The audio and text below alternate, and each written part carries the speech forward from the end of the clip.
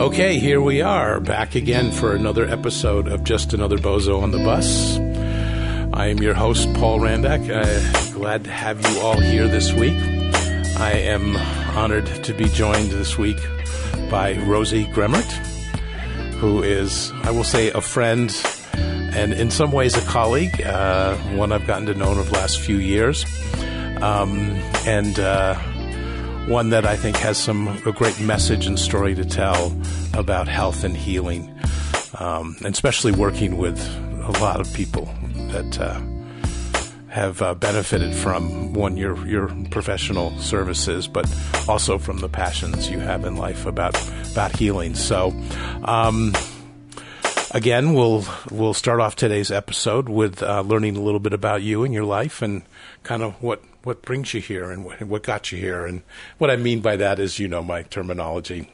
What makes you just another bozo on the bus, Rosie? Oh, thanks, Paul. I'm grateful to be here. I've been thinking about it since you asked. And I always try to stay present and in the moment, so not thinking too far ahead of, like, what would I say? But recognizing that truly one of my missions, I feel, in my life is to be a messenger. So it's interesting to me that that's one of the terms that you just picked, because everyone has things in their lives. Mm-hmm. In fact, if we think we're the only one, then we just need to lay that down, right? Mm-hmm. And it's more, what do you do with those things, and what tools do you have, and how do you navigate them? And I know that that's part of my mission, is to be a messenger mm-hmm. on those pieces. So I love that you picked that word. Yeah. It's awesome. And it's very apropos. One of the things that you and Kristen are very close, and I know work together. Kristen, my partner. And one of the things that has always stood out is that idea of bringing a message and a teaching message. And I've learned a lot from you, even if it's not directly through osmosis through Kristen. So, again, with gratitude, I'm glad you're here to be able to share that with us. Yeah, I'm looking forward to it. I'm looking forward to whoever hears this message, helping them. It's great. And that's the greatest kind of message, right? Is when your message goes out of the mouths of other people, then that's even better, because it's not all me mouth to ear. Right, exactly. Yeah, so good. So interesting, like, where does my story start? How does this all begin? And I've listened to several of your podcasts. Mm-hmm. So just in light of kind of framing my story in a way mm-hmm. that would make sense for many of your listeners, mm-hmm. I was born into a family where my parents lost a child before I was born. Oh. And so he was 3 years old, and he died from what is SIDS, it's just more common, before the age of 1. Mm-hmm. And they had me. Was it diagnosed by then? I mean, did they know what the cause was? They called it SIDS. Oh, they did. Okay. Even though he was 3. Okay. Yeah, and then he was born in 1961, and then passed away when he was 3, and then I was born in 1967. So there's pictures of my parents, my 2 older siblings, 2 sisters at that time frame in between there. Mm-hmm. And honestly, Paul, they look dead. They look dead themselves. Like they're empty. Like they're doing the normal family things, but they're empty. I mean, I guess I would say maybe they're putting on the best face they can, but it's not.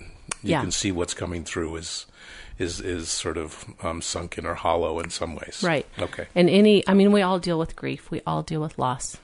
And it's actually one of the things I do is I'm a certified grief support specialist. But that whole thing, I know that shaped. I always heard that you brought life back into our family. Oh. Like you were a gift from heaven. I always heard those things, and yet because of things that happened in my early childhood from outside of that core family, I disconnected from that and I didn't believe it. Uh-huh. There became a point really early on where I didn't think that was true anymore, that I thought I was broken. We had a neighbor who I know now, looking back at the adult, looking mm-hmm. back at the situation, he had Alzheimer's. And so I was only 4 when we moved into this house that I remember this happening, but he would pull me into the bushes and molest me. And his wife, I am pretty sure, was fully aware and just covered it up and just hid it. And my mom was very depressed. I don't think she had any idea that it was going on. And did you not talk about it because of things he had said, or were you just so scared that you didn't want to tell anyone? Well, I mean, as you know, these early childhood memories can just be like little snapshots. Sure. Right? Yeah. And I've done work around this. Mm-hmm. So some of that's been brought more to the forefront. But I really do think that I was afraid of his wife, and I think there's a good reason for it. Interesting. Okay.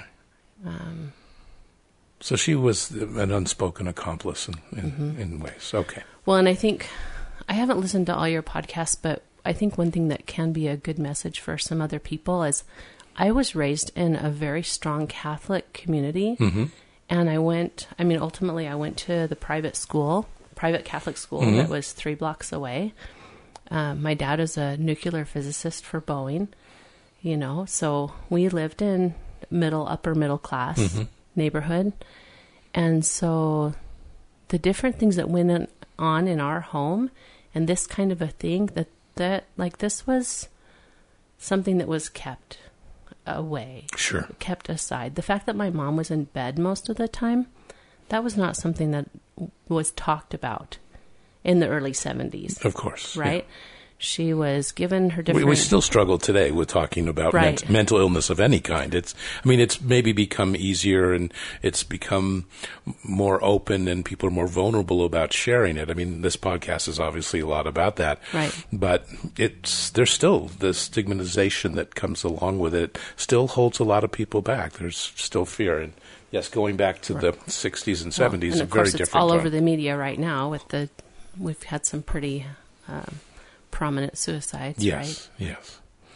But, it just wasn't talked about. And, it's fascinating because as I look back now, and of course having raised a family and navigated through life, I know now much differently than a lot of mm-hmm. other people that have had my same situations. Mm-hmm. I can remember the neighborhood ladies, like, taking me in and they would bathe me. So if you think of what situation would take a neighborhood lady to take a child and decide that she needed to give that little girl a bath. Sure. Or food, for that matter. I remember spending a lot of time in the kitchens of other people's homes. My dad was at work and my mom was depressed. Mm-hmm. And so then we had this incident that happened that kind of changed the trajectory of me feeling worthy, shame, all these things now I know track back to that. And at that point I started basically living a double life. Like I can look back now and I can see that at that point was where I started to separate. This is how you act. Uh-huh. This is what you put, this is the mask we wear. Mm-hmm. Okay. This is what shows mm-hmm. and this is what doesn't show. Okay. Right.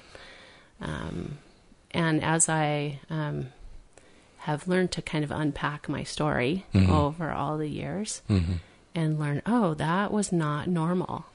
That as a 5-year-old, I was climbing up on the cupboards to get my own food. That was not normal. The muscle relaxers my mom was taking consistently. That was, just these different pieces. Those were not normal things. Right. And so it goes back to that. So someone can take a snapshot and be like, but you grew up in this neighborhood and you went to this school right. and, you did these different pieces. How can you say that your life was so broken? But if you take a look at the 2 different things that were going on, there mm-hmm. was the life that was happening and then there was the facade right. that was out there. So, by the time that I was 11, I was already dabbling in drugs and alcohol. By the time that I was 12, I was already being promiscuous And I can see now there were already addictions definitely in place. I started selling different things. Listen to one of your podcasts. I was an early entrepreneur. You're an early entrepreneur. Early entrepreneur. Selling. Really didn't have any attachment to, I don't know, I had that whole thing that, I'm going to live through anything. I'm fine.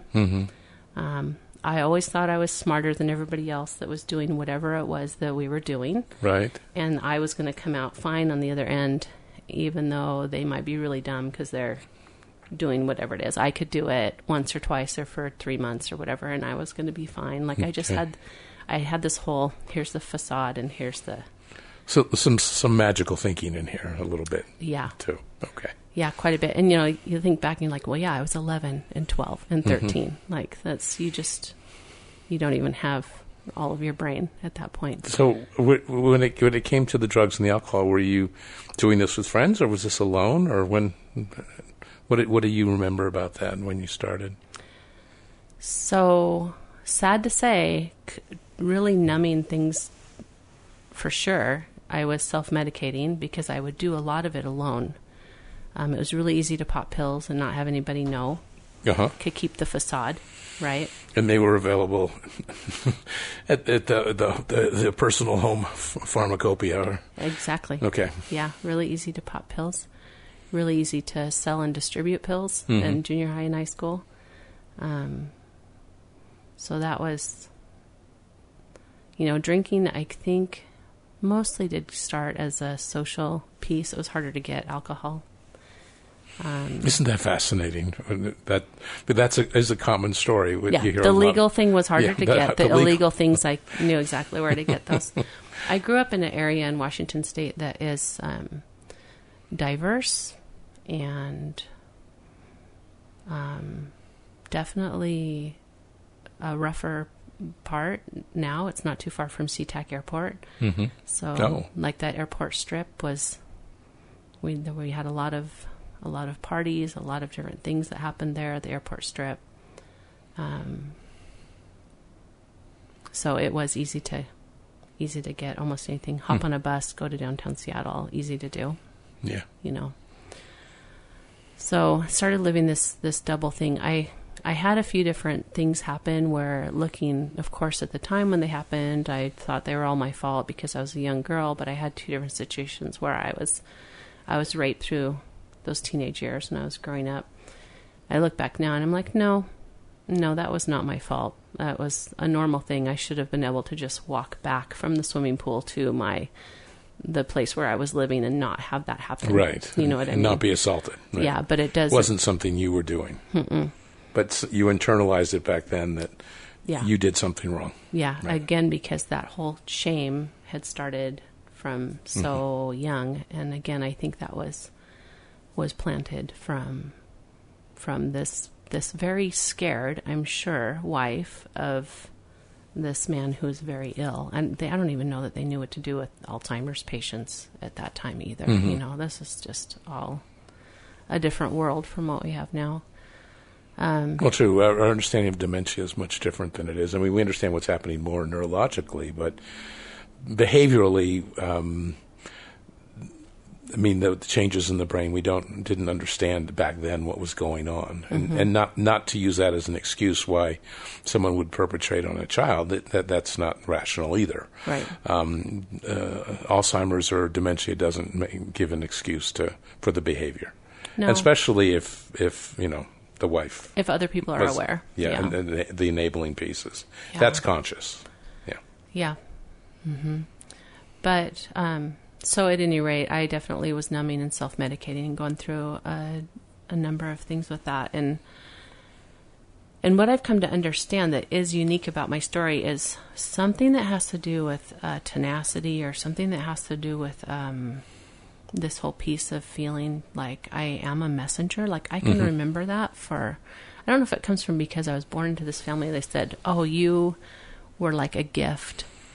You changed our family. Yeah. So from the very beginning, that little piece was in there. That, I'm here to do the important things. Like, I've known that from when... So you own that at a very young age. I mean, some way you internalized that very young. Yeah, very young. And definitely felt like I am here to help others along their way. Not in an enabling kind of way, but in a messenger. You say, to show up and be present. Yeah, show up and be present. And share. Mm-hmm. Yeah. So again, when I was going through these different situations, there was always some point where I would go, you know what? This is not going to continue to work. If I continue to, for example, be using heroin, I can see what's going to happen. I don't know why that was that I was able to see those things. Mm-hmm. And granted, all back in Washington, what I relied on was Alcoholics Anonymous and mm-hmm. Narcotics Anonymous, and I went to COAA too, and like those were the programs that I... So you 12-step based programs. Yeah, 12, definitely. Yeah. Do you remember, how old were you when you started that? I could drive, so I would say I was 16. Okay. And I do not think my parents had any idea that I was going. Fascinating. It was in the basement of an Episcopalian church that was... Of course it was. Right. I don't know how many meetings I've gone to in the basement of an Episcopalian church or a Catholic church. Always in the basement. Like, they should put them at the very highest point, I think, energetically. That would be just so much better. But yeah, I don't think that they knew. And that then opened doors for me to get support. And that wasn't, like, it wasn't just a one-time thing. I would slip back into patterns and then come, and go back again and slip back into patterns. And in reality, I don't think I know anyone that doesn't have addictions. I don't. It's just what you're addicted to changes. Yes. You can be addicted to the TV show, to exercise, to having your organic food. I mean, you name it. Definitely food. It could be, an organic food, yes, an obsession or compulsion over anything. Mm-hmm. Kristen told me that actually the other day. She goes, I forgot to give Rosie a copy of your book again. And I was going to say, I said, oh my gosh, because one of the opening pieces of it, or the opening chapters, is talking about that you can be addicted to anything. It does not matter what it is. Mm-hmm. That the addiction is a human condition. It's part of who we are. And it's kind of a wake-up call of where we and how we express our obsessions and our compulsions in life. Mm-hmm. And it can be around anything. I mean, as you know, a belief system. Anything. Yeah. And I have... An emotion. Yeah. Anything... I've been blessed to have some really good mentors and teachers and therapists along my path, and I've really been able to internalize that not necessarily is something predestined to happen mm-hmm. to us. I don't subscribe to that. Mm-hmm. It's more like I think that I at one time opted in to be like, yes, I can take level 10. I can take level 10, and I'm committing that I'll take that level 10 mm-hmm. and I'll use what I learned from that to help other people. Mm-hmm. So I really do believe that I opted in to whatever level 10 is, just as an example, right? In multiple areas of your life. Right. And your experience. Right. And with that, did I have these different traumatic things go on? Yeah. Mm-hmm. I mean, we don't even have to outline all of them, right? Right. I don't necessarily subscribe either to that you have to know exactly how something happened or why and disseminate it all out in order to clear it. I totally agree with that. I totally agree that you don't have to unpack something and understand and figure it all out to have it dissipate and be able to actually move forward and away from it. Yeah. Yeah, and heal from it. And heal. Yeah. And like genuinely, just it's gone. It really is gone. My dad grew up in Eastern Oregon. His parents are Irish immigrants, right? Mm-hmm. And so we would always go down for rodeo. And so there's this whole piece of my family background that has to do with ranches and cowboy boots and sheep and horses. and all this. And so a lot of times when I'm doing different speaking engagements or I'm teaching, I'll wear my cowboy boots, because a piece of what I'll teach is, you can get some crap on your boots, but you don't have to know where, you don't have to spend all this time going like, where did I step in that? And, you don't have to figure that out. You can just get the crap off your boots and keep going. Yep. So shit is shit, right? Yeah. And so I think sometimes people get so caught up in breaking down the story, or maybe that's just safe and a little bit of victim piece in there. And I don't know that we always have to do that. Yeah. Often the victim stance often comes from, at least in my experience, the victim stance comes from not understanding the story, or finding a story where playing the victim has a secondary gain or a payoff for doing that. I don't know if it's a prerequisite to be a victim and also be able to understand the story, because again, it's the story is looked at just from a specific viewpoint or paradigm, and the victim stance, which moves us away from accountability and responsibility, which to me moves us away from healing, and becoming whole. The word I use, wholehearted, whole or wholehearted. The goal, regardless of that, is to be able to find a way to, take accountability and live, from a place of honesty and integrity, whatever that looks like. And if that means, yes, I take my story and I unpack it in a certain way, wonderful, but it doesn't mean that that has to look a certain way, or certain, has to be dealt with in a certain way. Right. And being a therapist now, I look back over thinking more and more how I become more effective the more eclectic I am. Sorry. Yeah, instead of thinking that things have to go a certain way for everybody, is it my job to actually determine how someone else is going to process that information? Hell no. Right. Yeah, that's fascinating. So, at any rate, the other thing that I just came to mind that is just that I've thought is fascinating, and I was teaching somebody else about this the other day, is, many times this can be fairly common for someone to slip in and out of destructive behaviors, right? It can take 20 runs at the wall before you actually get over it. Oh, you mean my head hitting the wall is actually the problem?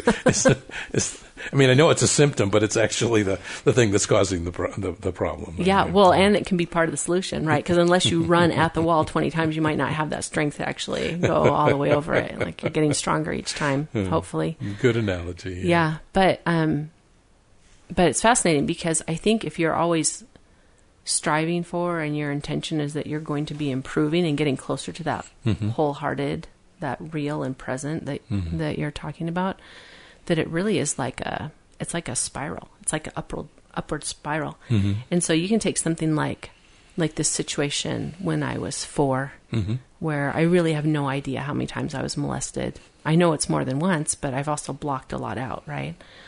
Or even the fact that I had 2 different violent rapes that went on in the time that I was a teenager. It's almost like if you take a paintbrush, and it's this wide brush, and you swipe it and then bring that up the coil.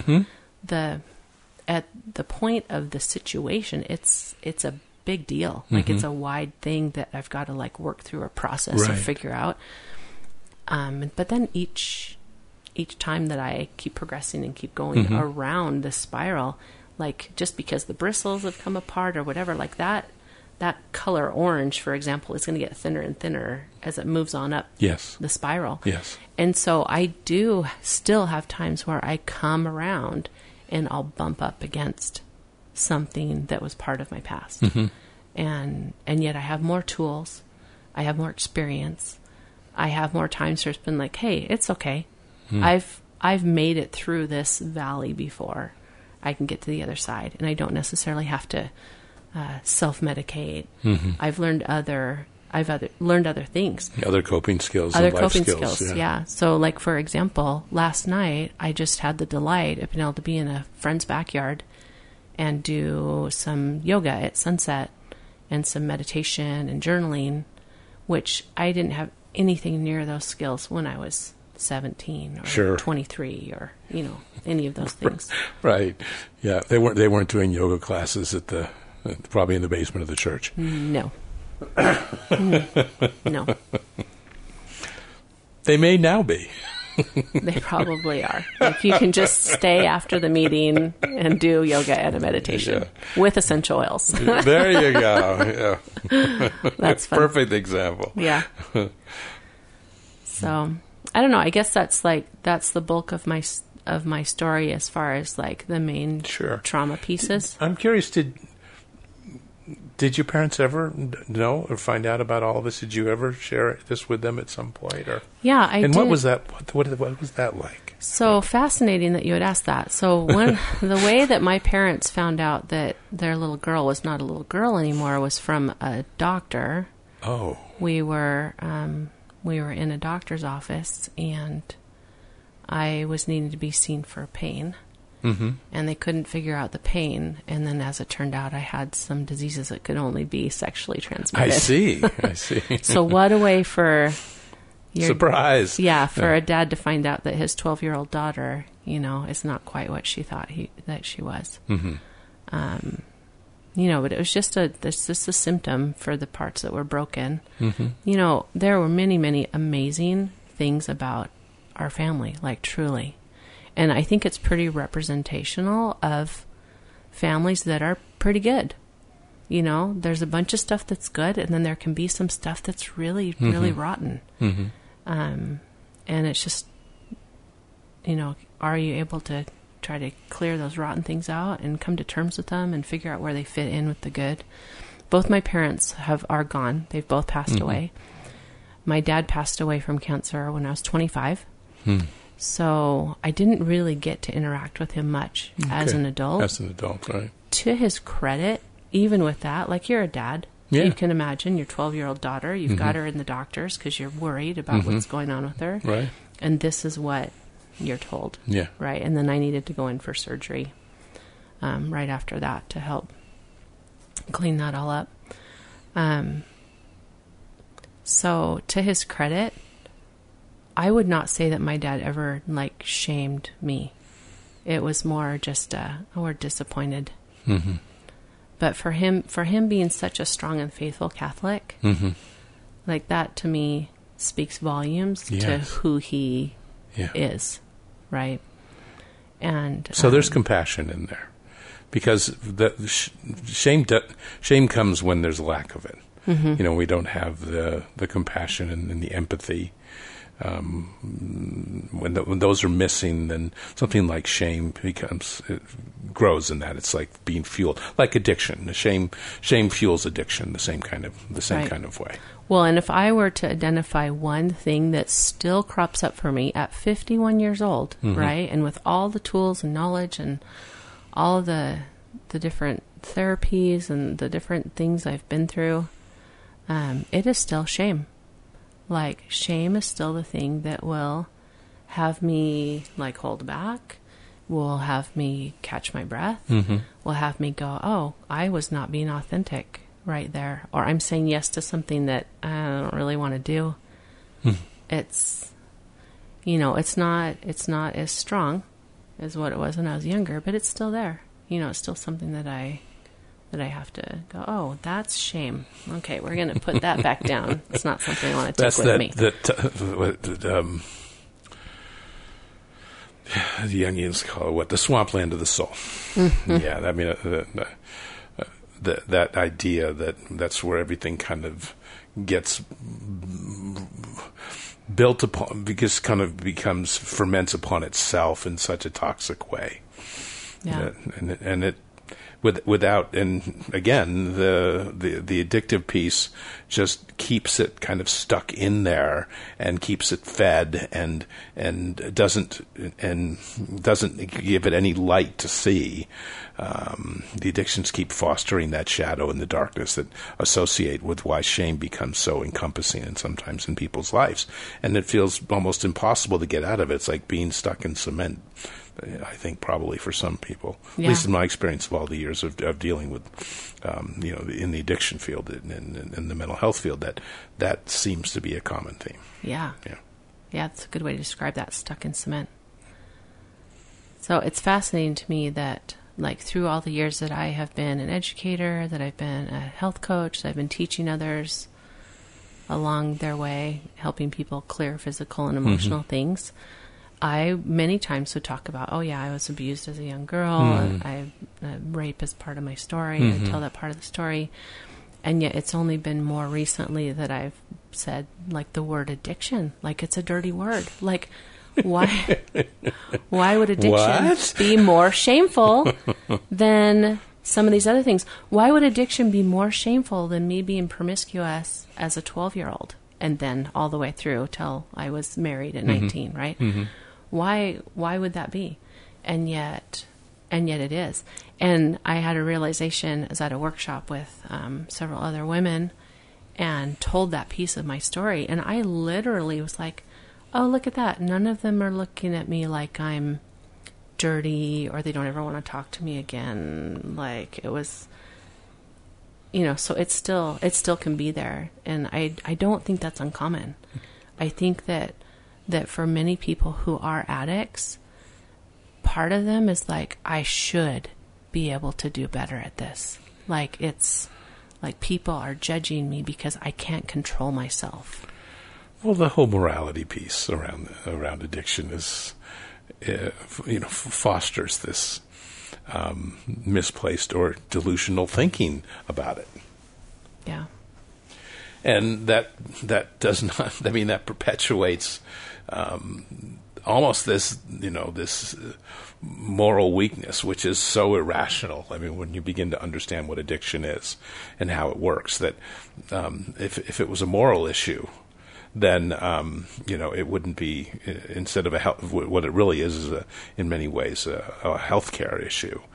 It gets a little mixed up. The problem is that we only think of often addiction being a healthcare issue and a human health issue when it has to do with a substance. We don't see the mental health components when people get addicted to a belief system or a dogma that doesn't serve them in life and alienates them and allows them, it doesn't allow them to be compassionate and open and wholehearted with people. So the feeling often, the judgment that comes from people that struggle with different forms of addiction, especially substance ones, when it looked at from a sense of morality, then all the bias and the judgment and the prejudice come into it, and which there's the shame too. Something's wrong. Something's wrong with that person. Instead of looking at it from a place of hurt or pain or trauma or abuse or a fragmentation of the soul, if so to speak. Learning how to be able to live life without having, and from a place of acceptance and compassion towards ourselves. I mean, this really becomes the biggest thing, is how do we have love and compassion for ourselves, right? It's true. Yeah. Yeah, because if we can love and accept ourselves, then we don't have to have that facade and the shame can just, disappear. Yeah. Right? Yeah. Yeah, it's amazing. So kind of back to your question about, did I ever tell them? I don't know that my dad ever did know that I was raped. I did talk with my mom about it before she died. She was hurt. She was hurt because she realized that she hadn't realized that was going on. Right.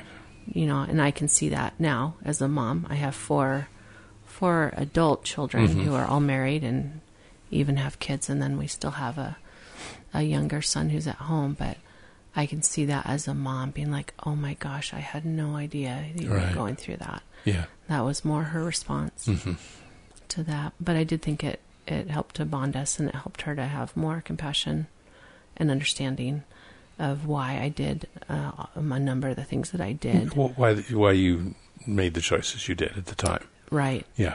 Because although they had no idea that I was growing pot in their I had a whole hydroponic system set up in their attic, and they didn't know that. I'm so proud of you. Gosh. All right. This is not the time for me to tell you about my pot story, but well, see, and now it's legal in Washington State, so it's all good. It's a little different. That's where I was from. So, so all is forgiven, Rosie. Yeah, all joking aside, yeah, right. No, but it's just fascinating. But when I look at my family history, like my dad, if you think about it, my dad was born to Irish immigrants in ranching, Eastern Oregon. Went to a one-room schoolhouse all the way through grade 12. Graduated with like 4 people, and would literally come back from college in the summers to run sheep up to Canada and back to earn money to pay for school, right? Yeah. And it went on to become one of the top 5 nuclear physicists in the country. Like, do you think there might have been a little bit of addiction there with being a workaholic? Just possibly. Yeah, just right? possibly. Yeah. Just possibly. And you look at my mom's side, and my grandmother, her mother, actually was such an alcoholic that she ended up losing her legs before she passed away. Oh, my. Yeah. So I think that one of the things that did keep pulling me back out, and even now I'll catch myself, oh, wait, I'm working a little too much. Or I'm being a little too diligent about having that green smoothie every single day. I mean, whatever. It's been exercise at different times, It can be sex. It could be all these different things. I'll catch myself on that because back to that mission and being a messenger, I know that one of the things I'm here to do is be a chain breaker. I look at my own kids and how much more centered they are. And how, as adults, they can make choices that really are good for themselves and their families. And they're not being even manipulated by family pressures to like, oh, go to this or go do that. They're not, they're just so different than what my husband and I were when we were at their stage of life. And I can see this is working. You can set aside anything that has to do with a specific religious belief or where it is that we live in the country, and I can see many of the shackles have fallen away. And that, to me, is amazing. And that's the message that I share with people as I teach them. And regardless of what those shackles might be, for some people it really is a physical thing. For some it's a mental, emotional thing. Yeah. Always hand in hand with whatever else is part of their support team and network. Yeah. But just to be a chain breaker, and I stand as a witness so many times to people using tools that I'm teaching them, using professionals like yourself, using clergy, whatever tools and programs they can have, including natural and holistic pieces, and truly breaking chains. So that when then we look back, there's people I've been working with for a decade, right? We look back to 5 years and 10 years, and they cannot believe how different their lives are and how different their families' lives are being, right? So I know that's part of my message. I said, yeah, give me 10, right? give me the whole thing. I can carry it, and not only can I carry it, I can see it as that these are opportunities to learn and grow and be strong so that I can help other people. Yeah. Which is a way of, and I'm not sure if this is the right terminology, but this ability to, in some ways, master something as simple as showing up. One of the things that I work with people on too is just the aspect of how important showing up is. Show up, show up, show up, and that by showing up, eventually, many other things will follow. But it's just getting up and moving and being present. Physically, it can start that way. It may not always be that we're emotionally or spiritually present, but eventually those things will come around and also join. The more that we continue to show up and participate and connect. To me, that really becomes a key factor of that. And it sounds like that there's some part of you that naturally mastered this ability to show up and be present. Well, it takes grit. That's a good let's good just word. be real. Okay. This is not something that just magically happened. No. There's no I'm not talking poof here. There's no unicorns involved. Just, damn. I know. Yeah, I've had my fair share of stretches where it felt impossible to get out of bed. Mm-hmm. You know. No? Yeah. For sure. And I think your message is a good one. Yeah. Many times it's just physically get up, get your body where it needs to be, mm-hmm. and trust. And trust, yeah. And the idea, and going back to that little piece in there, that yes, there are times that it is hard to get out of bed. And that doesn't mean that something's necessarily broken as much as that's where we are in that moment. I know, and especially colleagues in my field, that there's a tendency to kind of think of that in black and white terms. And I think that gets a little tricky, especially if it comes from looking at what that means for an individual, as far as where they are in their life in that moment, and wanting to label it in a certain way, because sometimes that period of time, not always. I'm not saying this is, again, it's not black and white. That period of time is an important, almost nesting period for the people in their souls in some ways. Mm-hmm. I don't want to. I want to be careful here, because I'm not talking about when there are thoughts of harm or suicide or these kinds of things coming in, as we were talking a little bit earlier, but that there are times when people need to emotionally, and psychologically rest or nest, and it doesn't always look really healthy in some ways. It's not always pretty. It's not always pretty. That was going to be my word, but I didn't know how it was going to come out. Well, one of the things that I do teach, and I'm sure you do too, is if we are consistently doing that soul care, mm-hmm. consistently, then we're less likely to get to the point where we're so depleted that we can't function anymore. So I know this is going to sound a little strange, but good, right? She's like, I love strange. In 2012, in January of 2012, my mom was terminally ill. She actually was diagnosed with the types of cancers that she had and passed away less than 4 months later. I was her primary medical power of attorney, mm-hmm. and I was also stepping into a very competitive and aggressive program with my work, right? And was going to have the opportunity to have additional training, to have travel reimbursed, like all the pluses that can happen from stepping into like a higher level, right? Mm-hmm. But also knowing that this reality was going on. And at that time, I was fully aware that if I was not careful, I would deplete myself with everything that was going on. So in a very emotional and broken moment in my bathtub in my bathroom, which is for, I know, a lot of women, that's where those broken moments can happen. Closets mm-hmm. and bathrooms, mm-hmm. right?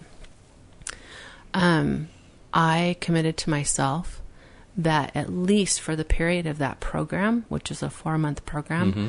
that I was only going to take baths.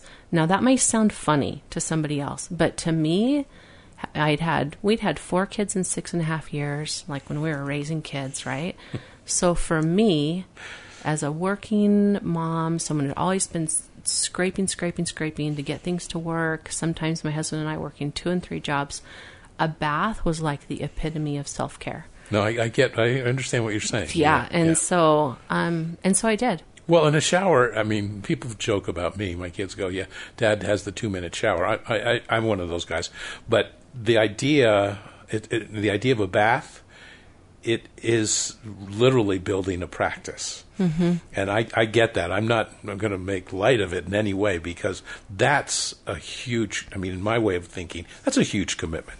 Yeah. It is. Yeah. It is a huge commitment. And not only did I, but since January of 2012, I've only taken baths.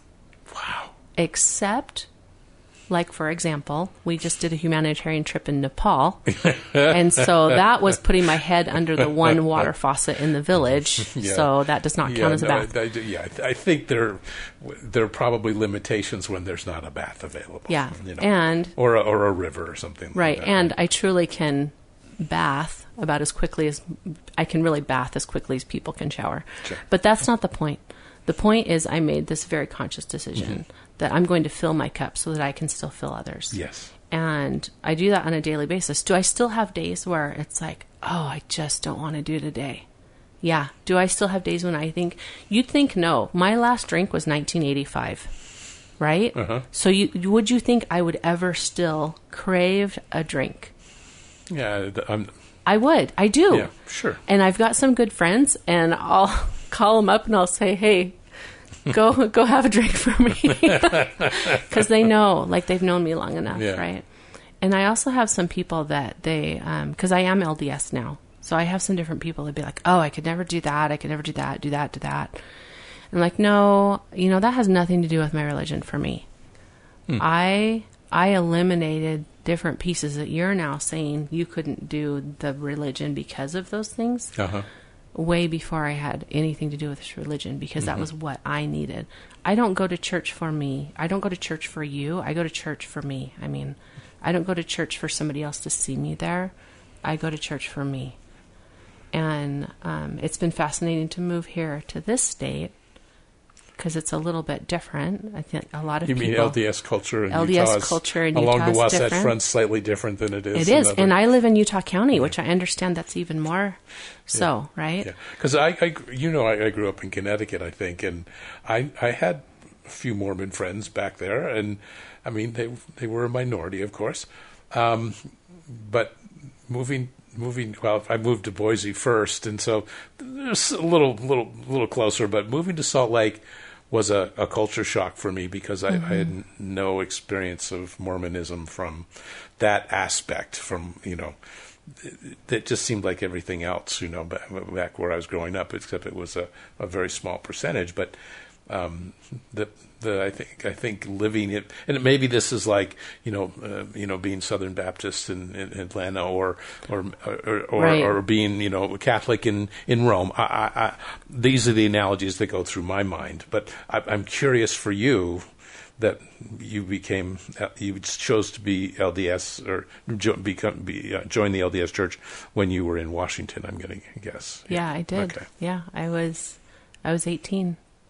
It was part of my entire transformation and actually putting everything down for good. Mm-hmm. But I think that's a really good point, and I've seen it. I've been in other parts of the world with other predominant religions enough that our habits, they can become addictions, but our habits are truly our brain's way of making it so that we're not having to hold on to so much all at one time. That's a good point. It is. Yeah.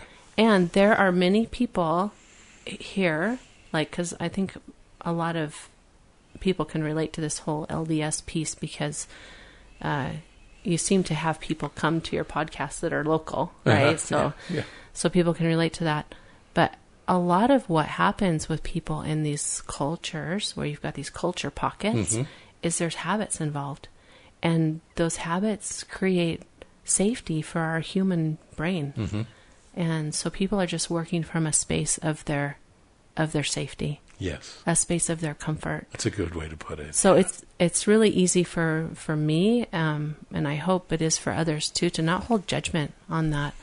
Like, I really hope that when I do something that's a little odd to somebody else, that they're not holding judgment on me. In fact, I just assume it. I just assume that they don't, because that doesn't serve, right? That doesn't serve. So I navigate around in this really highly conservative LDS Arena, right, where I live. And I have good friends and good connections there. But I can just as easily, and I do, go and like serve at the Genesis Project in Seattle, where they rescue young women out of human trafficking situations when they raise their hands and say, yes, I'm ready to break free. Like I have volunteered there in their shelter. I can just as easily go downtown Salt Lake and be a part of a group of people handing out peanut butter and jelly sandwiches and interacting with the homeless people. And that's the key. I think that's the magic. Like, drop the labels, drop the facades, just be real and be present. And there's no reason to like hang on to all of those pieces. Well, that probably is the basis of, in many ways, this podcast, of just that, move beyond the entitlement, move beyond the righteousness in the sense of, being better, and that notion or idea that, we're just all bozos on the bus, that anyone could be driving at any time, and that and then we can be a passenger, or we can be a driver, or whatever that looks like. But what do we do within the community that we live in? Do we choose to embrace it for all the different all the different aspects of that community, all the different beliefs and cultures that come together? I mean, yes, we have some predominant cultures here, but Utah in itself is a very diverse place. One of the things that I loved about teaching at Slick for the years that I did was Salt Lake Community College, was the diverseness that here is here. And I think sometimes I would forget that until I would show up to class, and I was a minority, and that always somehow had a redeeming sort of feel to it, or awareness to it, that I'm part of something much bigger than just the things that I probably see or acknowledge or maybe focus on from day to day. And I think that's this idea. By the way, I feel like I'm waxing a little too philosophical here. So will you talk a little bit about the Genesis Project? Oh, sure. I'm happy to. So I moved here to Utah about 4 years ago. So it's been a while since I've been heavily involved with them, because to be a volunteer there, of course, you have to be able to go into the shelter. But Genesis Project Seattle, anybody listening can go to their site. They do amazing work. They are Christian-based. By the name, you can probably figure that out. Yeah, right. And as these women and girls are brought in, they are then given different, Genesis Project works with different networks of support to help them transition out of where they've been being pimped, to release their drug addiction, to get a GED, to have work experience, to have, supported living situations as needed. I mean, the whole gambit. So they basically are the space where they're brought to. The initial rescue occurs. It was actually founded hand in hand with a specific police officer there, and I have forgotten his name, which I hope they forgive me. Done. Yeah, right. Oh, that was easy. But it's phenomenal, and I'm just, like, my heart is there. Part of the reason why my heart is there is, if you look back at the true people that I hung out with when I was in high school, at Highline High School in Burien, which is just a skip away from the Strip, those people are dead. Most of them are dead. And so, for whatever reason, I broke out. I'm free. I've had completely different life outcomes, right? Yeah. Again, I think it goes back to, I raised my hand at some point and said, yes, give me the hard things and I'll be a messenger for other people. but it just really helped to fill my soul. It helped me with a lot of healing to go back into those spaces, places where I'd had some pretty horrific things happen, places where a lot of things happened that I don't even remember. I still can be triggered by things that happened. Sure. From in those spaces. But you have a whole different series of skills and tools to be able to deal with any feelings that would come from triggering, something like that. Yeah.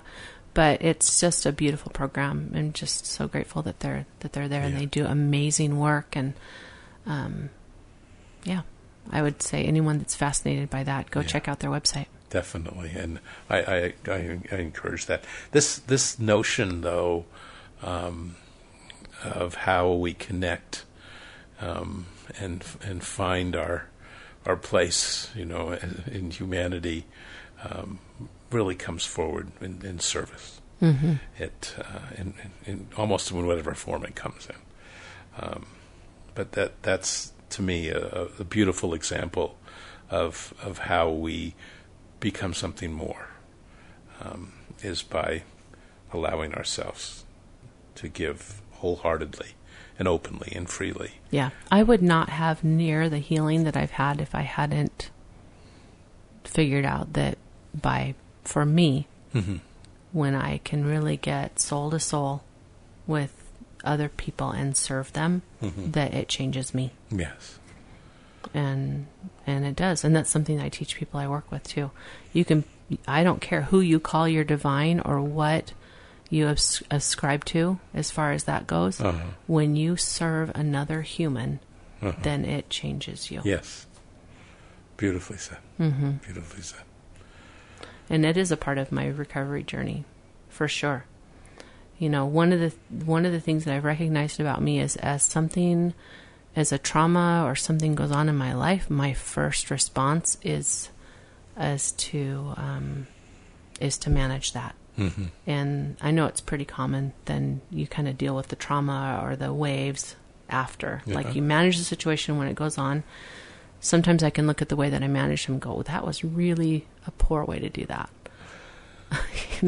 But I've also come to understand that was also how I kept myself safe.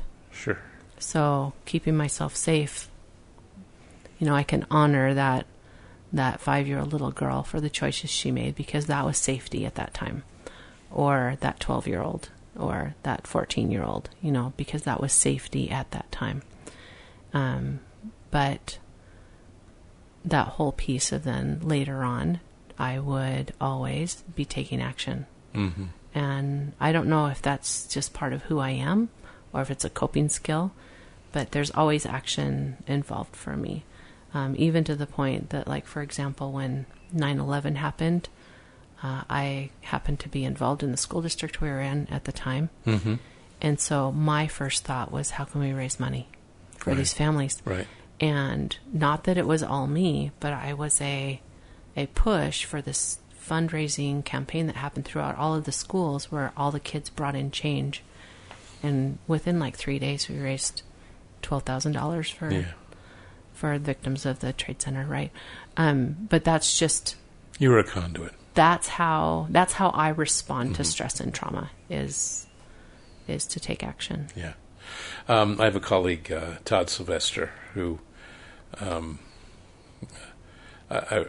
has a wonderful story too, and his whole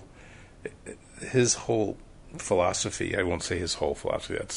That's not true. But part of his philosophy is action. It is so much comes down to action. That's kind of like the first step is showing up, and then the next one's acting. But he says you can't. Probably Todd. I'm sorry if I'm butchering this, but if you don't give away what you have, it's like if you can't keep it, you can't live it, you can't imbibe it unless you give it away. And that the process to becoming whole, and again, I believe this, from a perspective of being wholehearted, is giving it away. And that's what I'm hearing. I don't know if that resonates for you too, but that's kind of what I hear you saying, is that for me to to be who I am and to live however you want to define sobriety, and I'm not just talking about drugs and alcohol, but living with a sober heart and a sober mind, that I need to give away everything I've got in some level, mm-hmm. that I have this meaning and this ability to show up and to take action. Yeah. Yeah. I don't know if you do this, but every year I pick a word of the year. I did not know that. Yeah, I pick a word of the year, and sometimes it's something like something pretty powerful, like courage, right? But in 2017, the word that kept coming to me was surrender, and so that what you were just saying embodies that in a way. Yes, that whole piece of not trying to always be in control of the situations. The illusion of control. The illusion of control. Yeah. And surrendering. Like being willing to just be present, be open to whatever is meant to unfold in that moment, and even to surrender those parts of ourselves, right? Mm-hmm. And be open like that, yeah. Okay. You want to move on to a few other areas? Go. Okay. Let's go. Let's do it. Well, so this is one I enjoy asking or exploring with people. Is this? I think you've already answered it, but this idea of free choice and free will and the ability that we can make choices in our lives and that we have that ability. It's an old argument that maybe comes from the idea of the behaviorist model, that there's so much that becomes conditioned in our lives. Though the more I do this podcast and the more I work in the addiction and mental health field, the more I realize that everything does, in some ways, for me, is how I see it, does come down to choice. But some people don't necessarily believe in that they think things are more predetermined.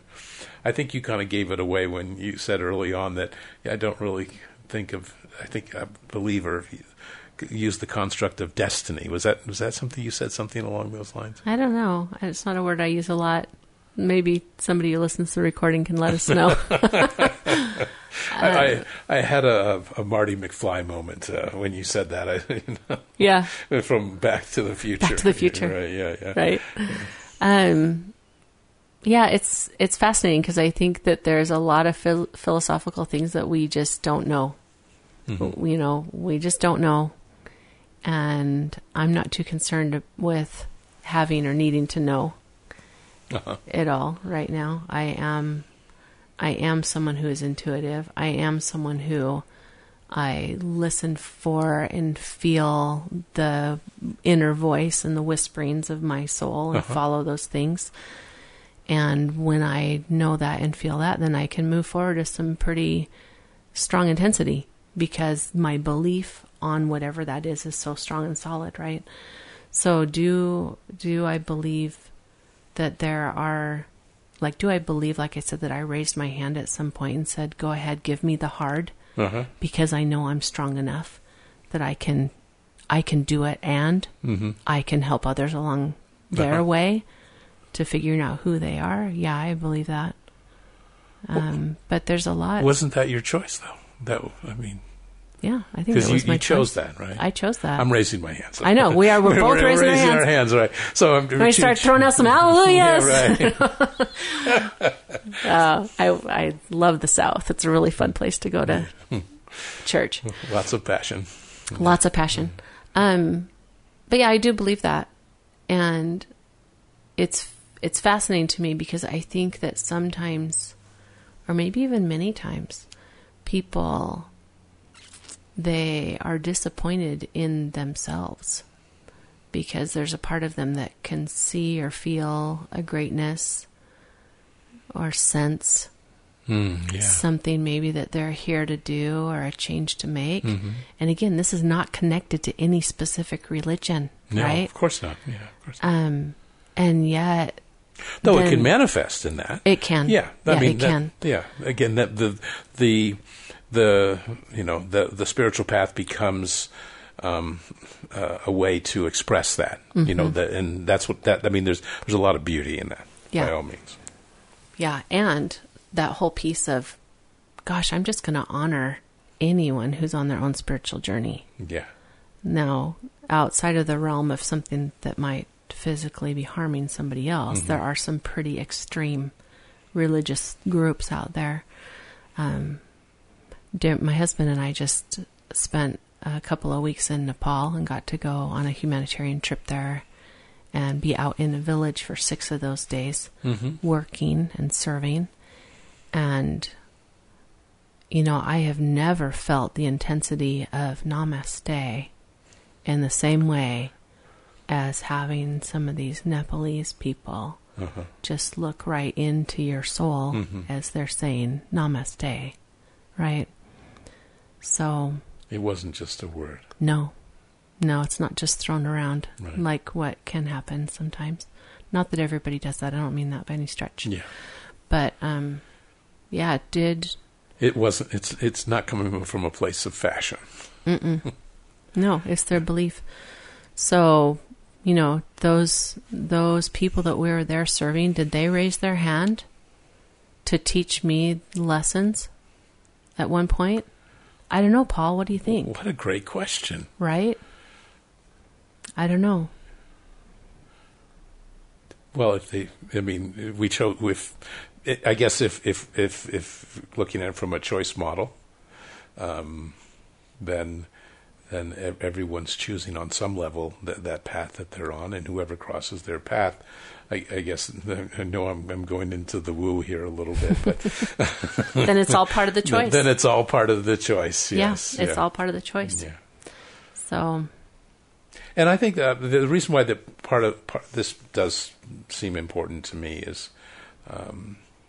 is the idea of promoting the ability to make decisions and choices, and not coming from a victim stance. And so I think there's an importance to embracing that power within us, however you want to describe, whatever word you want to put to it. I guess I use the word choice in the sense of if I don't take responsibility in my life and I don't come from a place of accountability, then how can I in any realistic way say I have a choice? Because then I'm a victim to some type of destiny, or and that doesn't make a lot of sense in some ways, you know. So, and locally, of course, we embrace a terminology of free agency, right. Which is a traditional dogma here, which I think kind of resonates with that as well. I think. And I think has a lot of as much validity as anything else. That notion that humans have the ability and the agency to choose. Yeah, we do. So that's I guess where I come from. And it's beautiful. Yeah. Yeah. Okay. So in life, generally speaking, what are you've talked a lot about moments that have been powerful for you. And when it comes to like some of the strongest life lessons or something that really stands out to you, is there anything in particular that stands out when you think of a life lesson and is there any person that maybe is involved in that as well? Any life lesson? There's been so many. I've been around for a minute. Do you ever ask yourself your questions, Paul? I do all the time. Oh, yeah, there's been so many. You know, one thing that's a little bit of an anomaly, and also just kind of give him a shout out, is my husband and I have been married for 32 years in August. And so, like, the people we both were when we got married back in 1986, you know, we have basically needed to fall in love again and again and again with the new person that we each have become. Oh. Right? Beautiful. And it's not like you're always on the same path on 32 years. You know, it It is a choice. And again, I've had many very good friends who've needed to set marriages down because of abusive situations, infidelity, all kinds of things. Mm-hmm. So it's not a judgment of like my way is the best way, but it's more like if I was going to talk about a teacher, mm-hmm. this other human who rose his hand to put up with all of my stuff, you know, that he's been quite a teacher.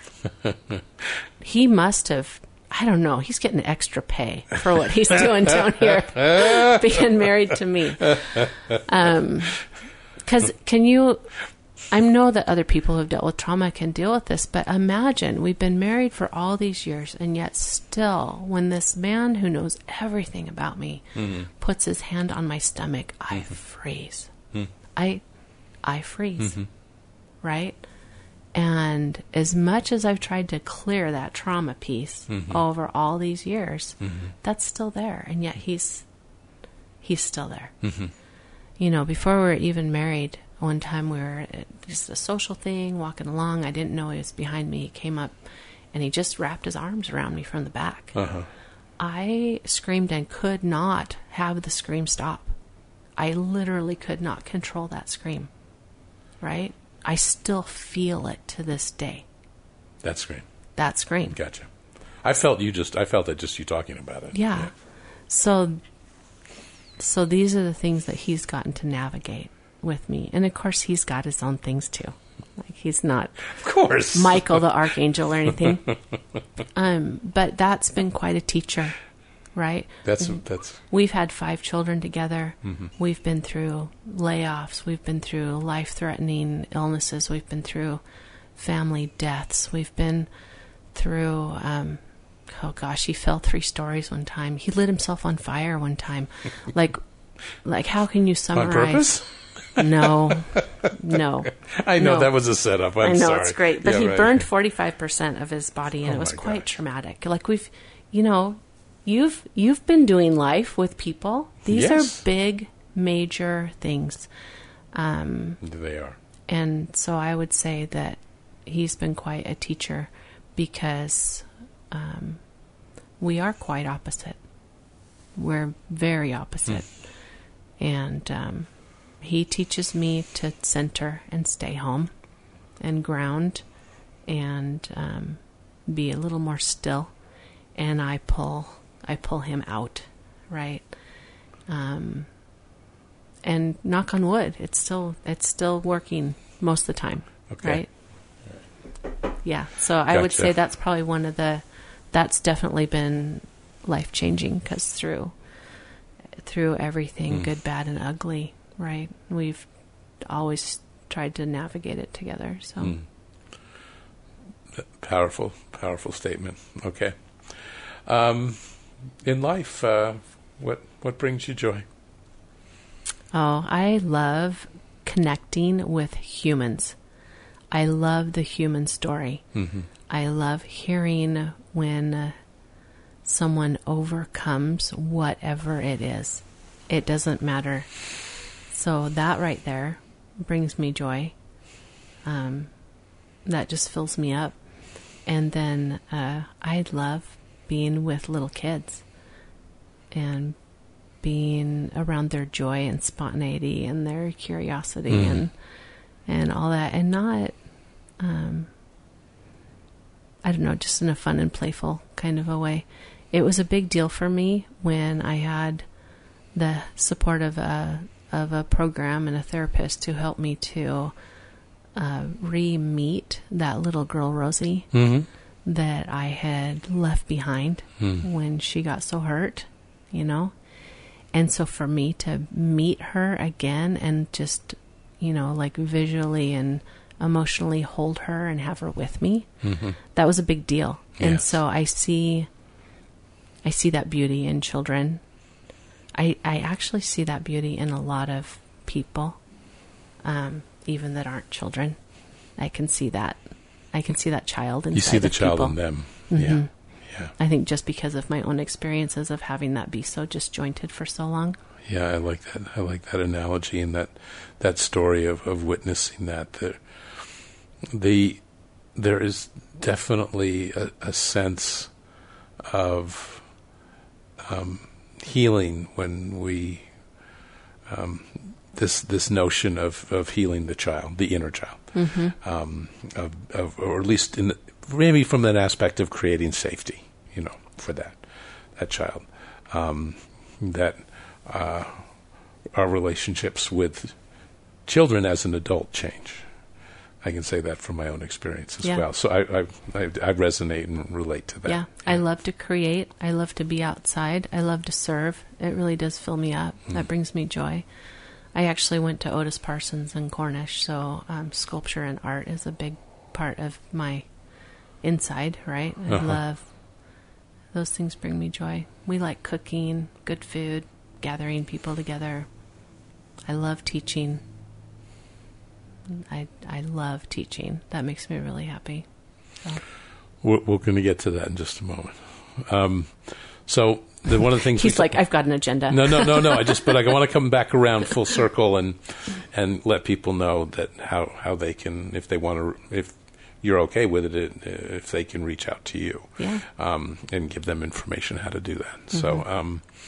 The other, one of the next ones is a little bit more. I relate to it more from the sense of self-care when I think about this, and so I call this environment where this happens kind of a Zen zone, meaning that this should be a safe place that we where people connect and talk and share, and each of us has our way of identifying and finding. The place in which we regenerate, where we build up our credits emotionally, spiritually, and life. How do you connect with your Zen zone? Where is that in your life where you radiate with self-care? Well, I take a bath, with candles and music and oils and Epsom salts and all those good things. That's what. I do meditate. It's part of my practice. Mm-hmm. Sometimes it's recorded meditations. I want to learn more about recorded medications. Recorded medications. That might really help. Or sometimes it's not. I also take time every day to be by myself, even if it's not just that morning meditation. Mm-hmm. I found out a long time ago that I needed that every day. I do tend to connect deeply with people when I'm with them, and so it's critical for me to have some time to just be on my own. Mm-hmm. Every once in a while, it is super healthy for me to just get completely lost in a book and just not put it down and even read all the way through the night, I need to have times where I can just get lost. Yeah. Away from things.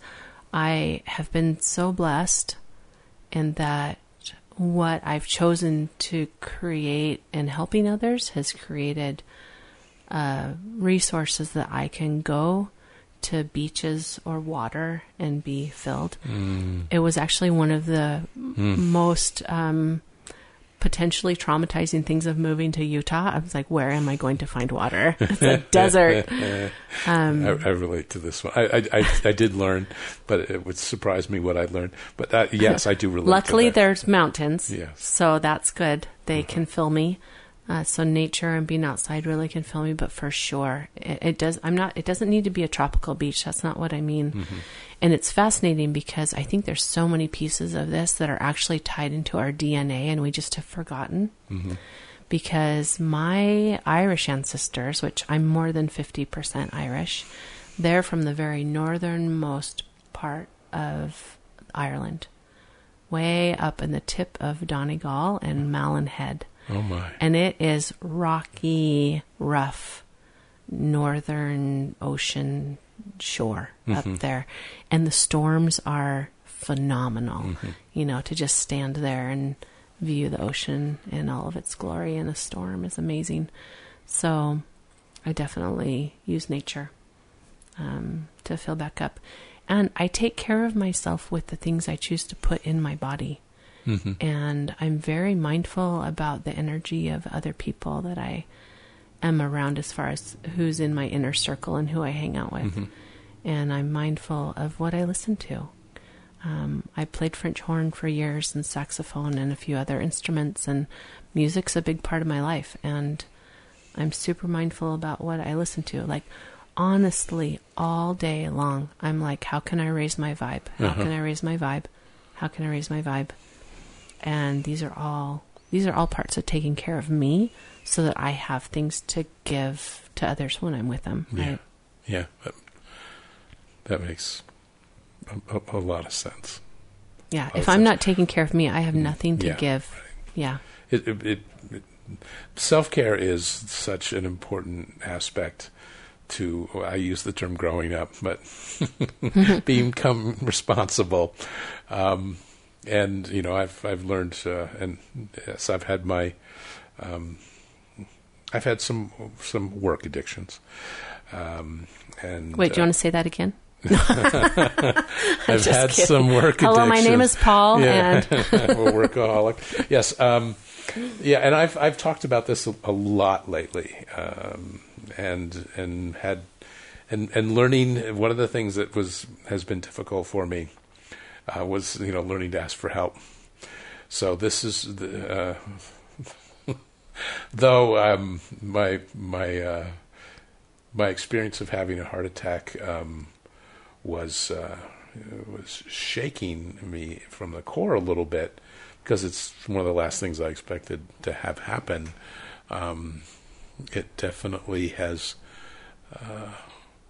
empowered me to be more honest and with myself, as far as being willing to show up for me and to set boundaries, and that means show up for others, because the more I show up for me, the more honest I am with other people, which is kind of a fascinating thing I didn't quite get, and I'm surprised I'm 62 years old and I just figured that out. Yeah. So, I mean, I'm sure there are times that I understood this in certain ways, but it really hit home a few months ago, and has been. Okay. Well, just a closing thought on that. If we don't practice self-care, we're setting ourselves up to need to lean on other things to try and prop us up. Yeah. If we don't practice self-care, that's when the balance is out, and you've got to have you lean on other things to pull it up. Mm-hmm. And that is where I see the people I work with leaning more on their addictions and their dysfunctional behaviors. Yeah. Because they're desperately trying to, they're like, this isn't working, things aren't syncing, everything's out of whack, and they're desperately trying to pull it back. Yeah. Or prop it, or whatever words you want to use. Well, finding a way, often not healthy ways, to maintain a certain level of irrational and unaccountable thinking, and hoping maybe somewhere along the way someone else or something else will save them. Well, I can remember thinking everybody else was a liar. They're lying. They're not. There's no way somebody with their house and their marriage and their dog and their 2.5 kids in suburbia is happy. I just thought they were all lying. Because that was my experience. Sure. The facade, and here's the real life. Right. Right? Yeah. And so the more that you can fill yourself up and know that you're being true to you, and not in a defensive or reactive kind of way, but truly taking care of that inner you, that person you've always been, then that is when we can just connect with other humans and see it's not a lie. Somebody truly can be happy there. Somebody else can be totally happy living in a treehouse. The people we met in Nepal, they make the equivalent of $400 a year, Paul. Yeah. Do you know what? Happier than most of the people I know here in the U.S. Yes. Happy. Yeah. Truly, soulfully happy. Right? But you know what? They hold their loved ones, and they take care of the things that matter. Right. Right. Yeah. Beautifully said. Okay, as we start to kind of wind things up here, one of the things I ask, and we're going back to music, is if there were a couple songs that were representational of you or your life, and I started this saying, well, if you had a life celebration, what would you play? You know, but I know that these things change, and I do have a playlist I've been working on for. Kristen will tell you this, by the way. As long as she knows what it is. I've been working on it for 20 years. Yeah. And the kids know about it too, and they once in a while say, you should have that song in there, and I go, whatever. But sometimes it's just a song or a few songs that we think kind of are representational or have some kind of impact or meaning for us personally that may not for anyone else or in any way make sense. But do you have a song or two that stand out? Oh, only a few dozen. But it's funny because I have, over the course of all the years, different times I'll say to my kids, hey, play this at my funeral. Yeah. Play this at my funeral. I don't know that I've ever written them down. But one of them is, I'm totally a old hippie, right? So Beatles, I've loved a whole bunch of Beatles for a long time. So one of them is that There Are Places I Remember, right? Places I Remember. I love that song. And also Imagine has always moved me. If you just look at things that have moved me from when I was, for all of my life, like not ones that come and go. Imagine is one of those, actually they're both beautiful songs. There are places... There are places I remember. Well, that's the first line anyway. Yeah. I won't sing it. That would scare people away. Well, it'll be playing underneath it. So. Oh, good. That song, by the way, is again a very powerful representation for a lot of people, because it's not always about places I've been being a physical place necessarily, as much as it's been, a hard place, or or maybe a sad place, or a spiritual place in our lives. Yeah. So that song has a meaning for me too. Yeah. Well, and then funny, but You've Got a Friend in Me, and Lean on Me, those songs are ones that I'll say to my kids too, oh, play this one. So that's all in good fun. And I do have some spiritual songs that I love too, but those seem to just change. The song Imagine seems timeless at this point, even though it's so poignant. It's one that just it carries a message. It has for so long, and I know any time it's played, by someone live, everyone sort of coalesces around it. It's one of those songs that engages everyone. It's almost like a good Irish drinking song. Everybody can sing along. Yeah, let's call it that. A good old Irish drinking song. I like that. Yeah, we can have a wake for me, and then we can play all the songs. It'll be perfect. So maybe maybe a time to put that list together. I don't know. Maybe, yeah. Obviously, I've been checking my own mortality more lately. Okay, so tell us if people want to talk to you or learn more about what you do, and would like to be able to reach out to you. How would you like that to happen? How can people get a hold of you or contact you? What would you like to put out there? Well, I think that by now people can tell that I take a different approach and stance to challenges or trauma or whatever word you want to put on that. And so quite a while back, I realized that, a lot of people make that statement, I can do hard things, right? And for me, I flip that. I can do hard things. It's the inside work, right? Yes. So my website is icandoheartthings.com, and people can reach me at Rosie at icandoheartthings.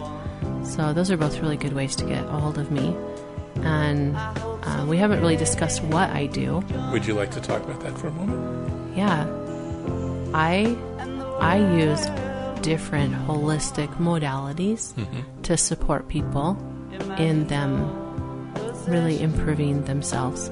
I talk when I teach about being real, becoming real, and that real is that real inside you. It's listening to that inner voice, right? Yeah.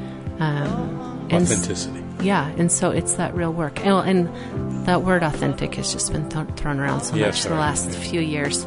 But that is the essence of it, right? It's being that real you. And I've been using the term true north recently. True north. Yes. Yeah, that's a good one too. Finding my true north. Mm-hmm. So I'm a certified holistic health coach. I'm a certified essential oil therapist. I was a CNA for 23 years in respite and hospice. Like, I have got the certifications, certified, I said before, grief support specialist, and it just kind of goes on and on and on. I owned an herbal I was co-owner in an herbal apothecary at one time in Washington State. But what that boils down to is using natural modalities and using all these different things that are part of the forgotten knowledge to really help people connect back in with who they are and not keep falling into these old patterns, and to really become who they are so that they can improve themselves. Then they improve not just their life, but the lives of everyone around them. Yeah. And that then does improve the world. Like, it's just a ripple effect. So that's what I do. And I would love to help anybody that feels called to that. They can just email me and reach out at Rosie at icandoheartthings.com, and we'll open up a conversation. I do complimentary consults, 15-minute complimentary consults. Mm-hmm. And then someone can decide if I'm a good fit for them or not.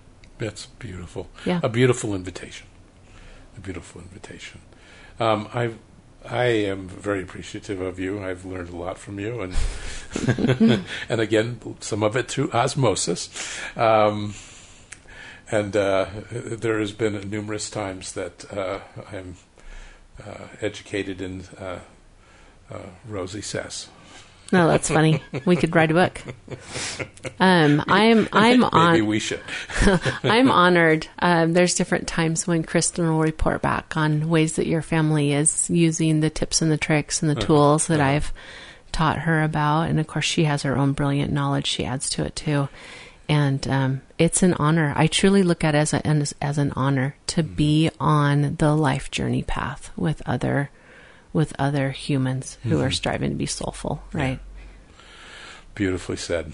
So it's an honor to have you here today. Thank you for coming and joining us and sharing your story, your joy, your wisdom, and your challenges with us. Yeah, thank you, Paul. All right.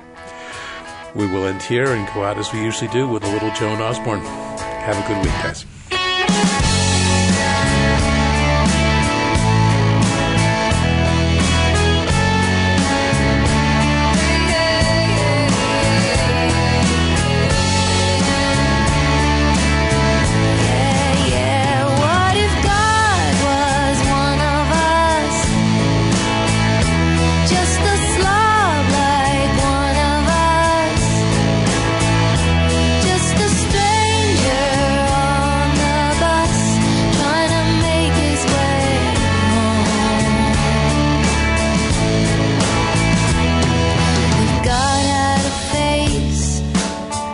What would it look like, and would you want to see if seeing meant that you would have to be